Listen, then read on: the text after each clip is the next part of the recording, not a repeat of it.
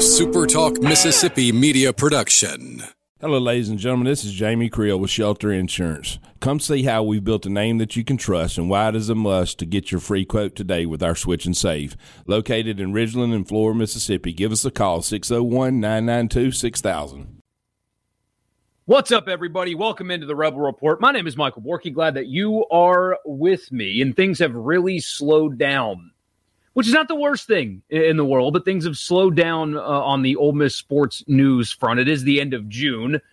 Ole Miss is, as you guys know, I don't need to tell you, but I'm going to tell you anyway, Ole Miss is not playing in the College World Series. So the only thing baseball-related you're getting is portal stuff. And they did get a pickup, by the way. Andrew Fisher from Duke, a freshman who hit just under 290, what was it, 289, had 11 or 12 home runs, depending on the website you look at, because I ran into that yesterday. But an OPS of .99, had 4 hits in the Super Regional against Virginia. Quality player, going to come in and play third base for Ole Miss. Again, those numbers were in the ACC as a true freshman. I got a text yesterday from a friend that said, why are people excited about a guy that couldn't even hit 300 in the ACC? It's like, what the hell are you talking about? Forgive my language, but what are you talking about? He was a true freshman, hit 290 essentially with a 1,000 OPS in the objectively good ACC, a league that had Virginia and Wake Forest and Duke was good and Clemson was good. I mean, it's not like the ACC, some pushover baseball league. It's not the SEC, but it's good. And as a true freshman, put up really solid numbers. If that's the kind of prospect that you can't get excited about, that is a you problem. That is not an Ole Miss problem. It was a very good pickup. Apparently LSU was involved, and Ole Miss was able to hold off the Tigers and get him in the boat. That's a good pickup. So there is news there, important news, good news for baseball. But otherwise, things have kind of slowed down a little bit in the Ole Miss sports world, which is not the worst thing. If your football team is making news right now, in years past, before the transfer portal era, it was really bad. If your current football team, I know recruiting and stuff happens, but if your current football team is making news right now, it was exclusively bad, like somebody got arrested or whatever. At least now with the portal, sometimes good things can happen to this version of your football team. Not the case, though, lately. Things have kind of slowed down a little bit. They have slowed down bringing in visitors and stuff moving forward. I think recruiting might, the momentum or whatever might slow down just because of that. Nothing bad. It's just how it is. Anyway, I'm rambling a little bit. Point is, things have slowed down in the Ole Miss sports world. And so we're going to talk about something else in the SEC land and a message that it sends to everybody else in college sports. LSU's NCAA sanctions were handed down today, and they're a joke when you consider what they got caught doing. And, good for LSU. Congratulations to them. But I think it sends a message to the rest of the college sports world. So I'll tell you what they got, which is nothing. Go ahead and tell you it's nothing. And what that means for schools like Ole Miss. That's what we'll talk about today because there's really nothing else going on. Again, my name is Michael Borky. Follow me on Twitter, Facebook, and YouTube at Michael Borky, Borkey. And subscribe to this podcast wherever you get them. Just pull out your favorite podcast app, search Rebel Report, subscribe, leave a rating, and a review. So LSU sanctions came down, and here's what they are. They are basically nothing. Reading from NOLA.com. The long-awaited ruling on LSU's infractions case regarding alleged recruiting violations with the men's basketball and football programs was handed down Thursday morning. Former Tigers basketball coach Will Wade, who's now the head coach at McNeese, was given a 10-game suspension and a 2-year show cause order from the NCAA's IARP, the Independent Accountability Resolution Panel. Ooh, that sounds fun. Finally bringing the 4-year case to a close. Wade's top assistant at LSU, associate head coach Bill Armstrong, did not receive any penalties from the IARP's ruling. That is possibly interesting, maybe. I think there might be something to keep an eye on when it comes to that one. I don't know for sure, but there might be something to keep an eye on there. Either way, continuing. LSU, which had its men's basketball and football programs lumped together in the case, did not receive a postseason ban or get hit with lack of institutional control. The teams are both on probation for 3 years. And remember, let's be very clear about what those punishments come after. This was not a situation where there was a he said, she said moment, or where the NCAA thought they knew that money changed hands but couldn't prove it. Or, like, remove Ole Miss out of this for a second. You guys know everything about what happened to Ole Miss. And the fact that a case from when before I was born was looped into Ole Miss's penalties to make them even harsher because of a pattern or whatever they used. Again, before I was born, they used as an example. You guys know about all that already. But let's remove Ole Miss from the equation so we can talk about the ridiculousness of it without the possibility of the perception of bias. Southern Miss had their basketball program shot to the moon because of testimony from one guy, and that one guy changed his story 3 times. A basketball coach got a decade-long show cause, and the program itself was, again, shot to the moon. Harsh penalties because of inconsistent testimony. None of it was provable. That was Southern Miss basketball. In this case, the FBI, the Federal Bureau of Investigation, had Will Wade on a wiretap admitting to paying players before it was legal, but even in Will Wade's case, the way he did it is still not within the NCAA's rules. But this was before the era of paying players. And there were people that cover LSU that tried to say that you don't know what the offer was. I mean, give me a break. He was caught on a federal wiretap. The FBI caught him, and he gets a 2-year show cause. On the football side of things, a man went to prison, pled guilty in a legal court of law to using the hospital charity that he managed to funnel money to the families of LSU football players. Again, this is not testimony from a sketchy actor. This isn't the NCAA making assumptions. This isn't inconsistent testimony like in Southern Miss's case, and you guys can apply this to everything that Ole Miss dealt with in their case. This was legal things, subpoenas, court documents, pleading guilty in a court of law and getting sentenced to prison. And what happened after that was this. This is what happened. This is what they got. So, again, kudos to LSU for skirting and getting off, whatever. It's up to them. But this was the most obvious, undeniable case of NCAA rules infractions since the Pony Excess.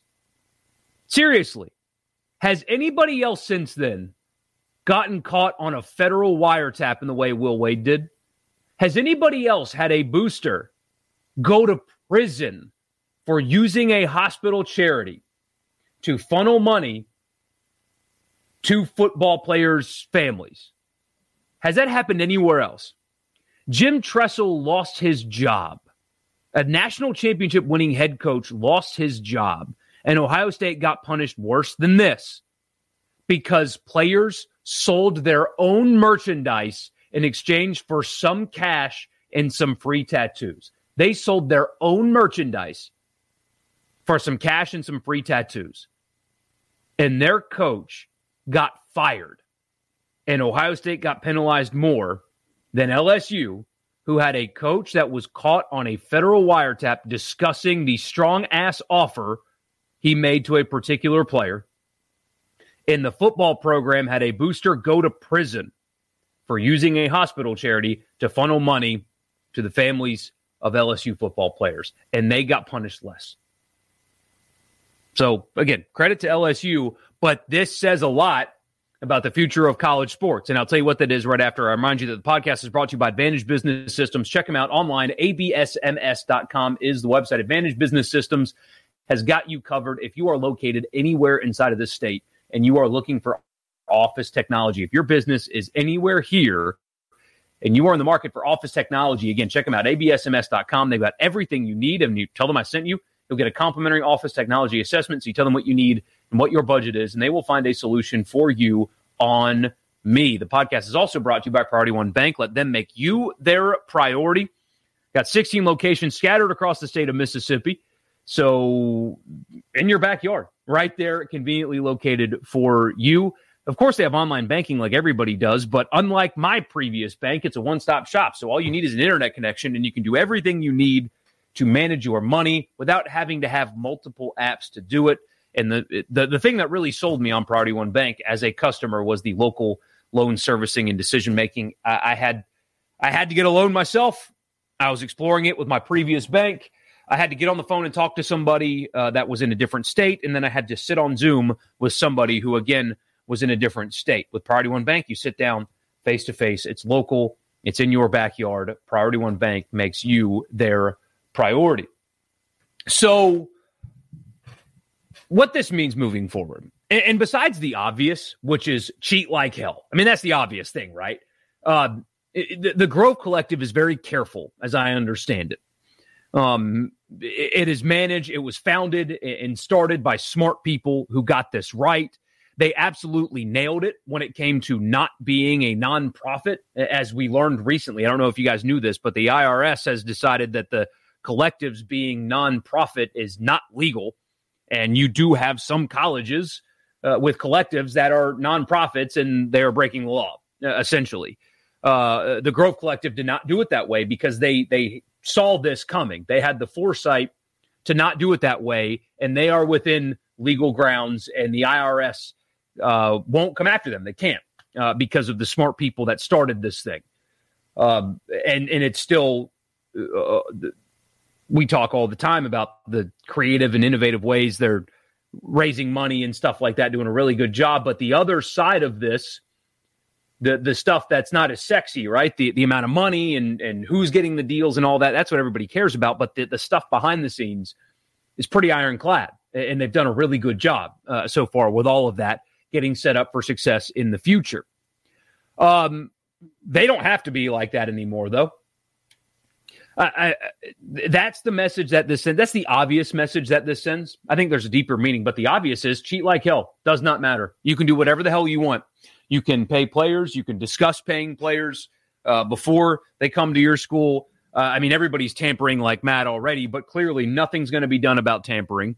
Nothing's going to be done about paying players. You can violate NCAA rules all day long, and nothing will happen to you. That's the message that this sends. When this organization had the clearest case of violations, the most undeniable case of violations since the Pony Excess, where it was legal things. It was proven beyond a reasonable doubt in a court of law that led to somebody getting sentenced to prison, and nothing happened.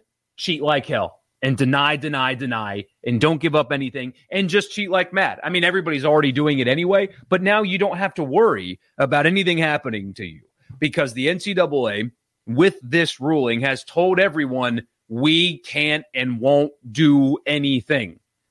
We're not going to do anything. We can't. They could have in this case, and everybody would have been on board considering the details, but they chose not to. And because of that, cheat like hell, tamper, pay players, doesn't matter. You can do whatever the hell you want. The constant phrase that very uncreative people use is that we are now in the wild, wild west. That's what people keep saying. The NCAA has told you, get your 6-shooter out. Ride your horse back into the next town because it doesn't matter anymore. But there's something deeper at work here that I've been thinking has been going on for quite some time. And if you're like me, and you may not be like me, I like that college players can get paid using their name, image, and likeness. I am a free market guy by nature. I think legal adults should be allowed to get paid for whatever they can do. as long as it's legal, if they're not breaking any laws, they should be allowed to get paid.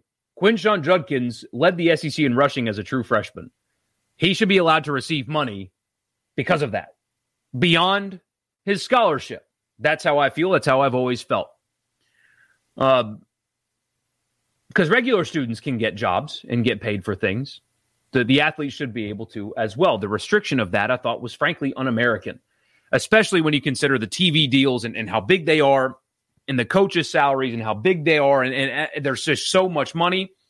I felt it immoral that the players couldn't capitalize on that. However, I do think that restrictions in some capacity are needed, whether it's something in the form of like a salary cap or a spending cap.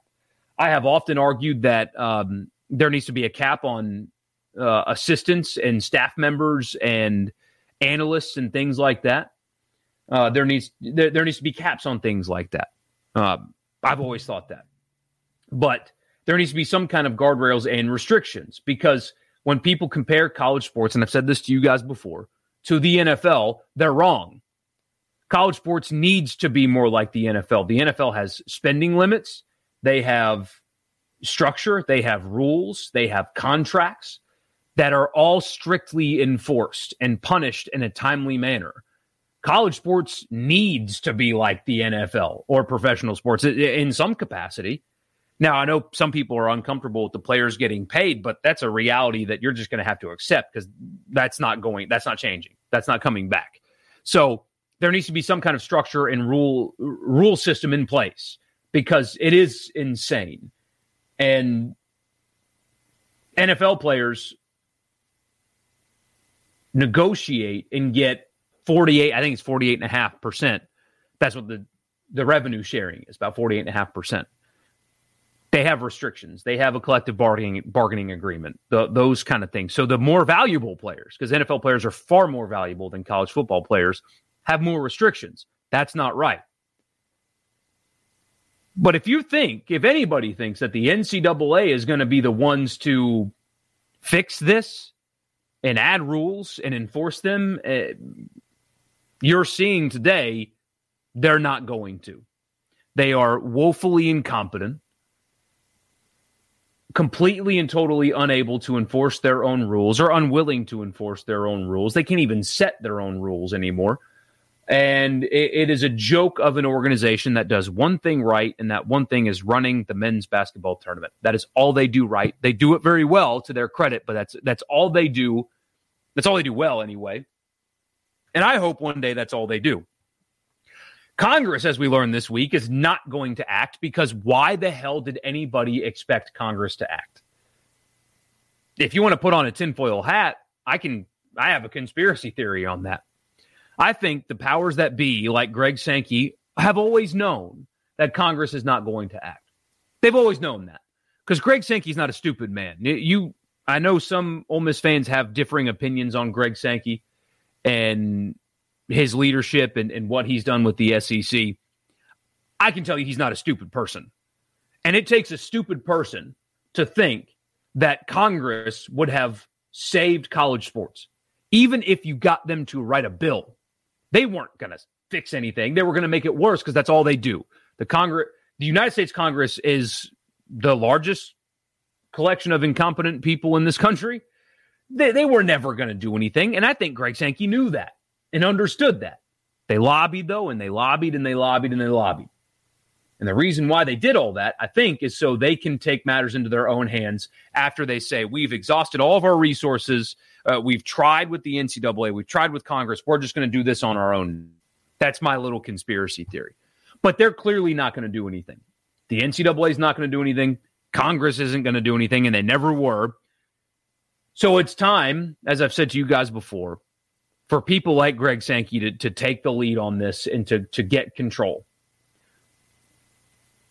Because LSU doing what they did and going unpunished is an absurdity.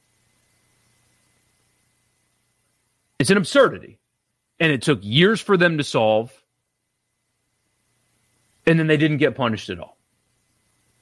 It's time for college sports to get taken back.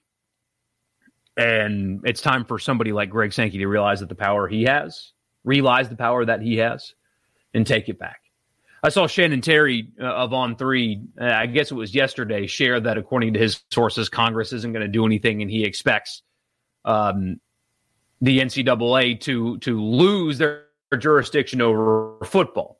As I've talked with you guys about before, they already don't determine the football champion anyway. That's the college football playoff, a separate entity.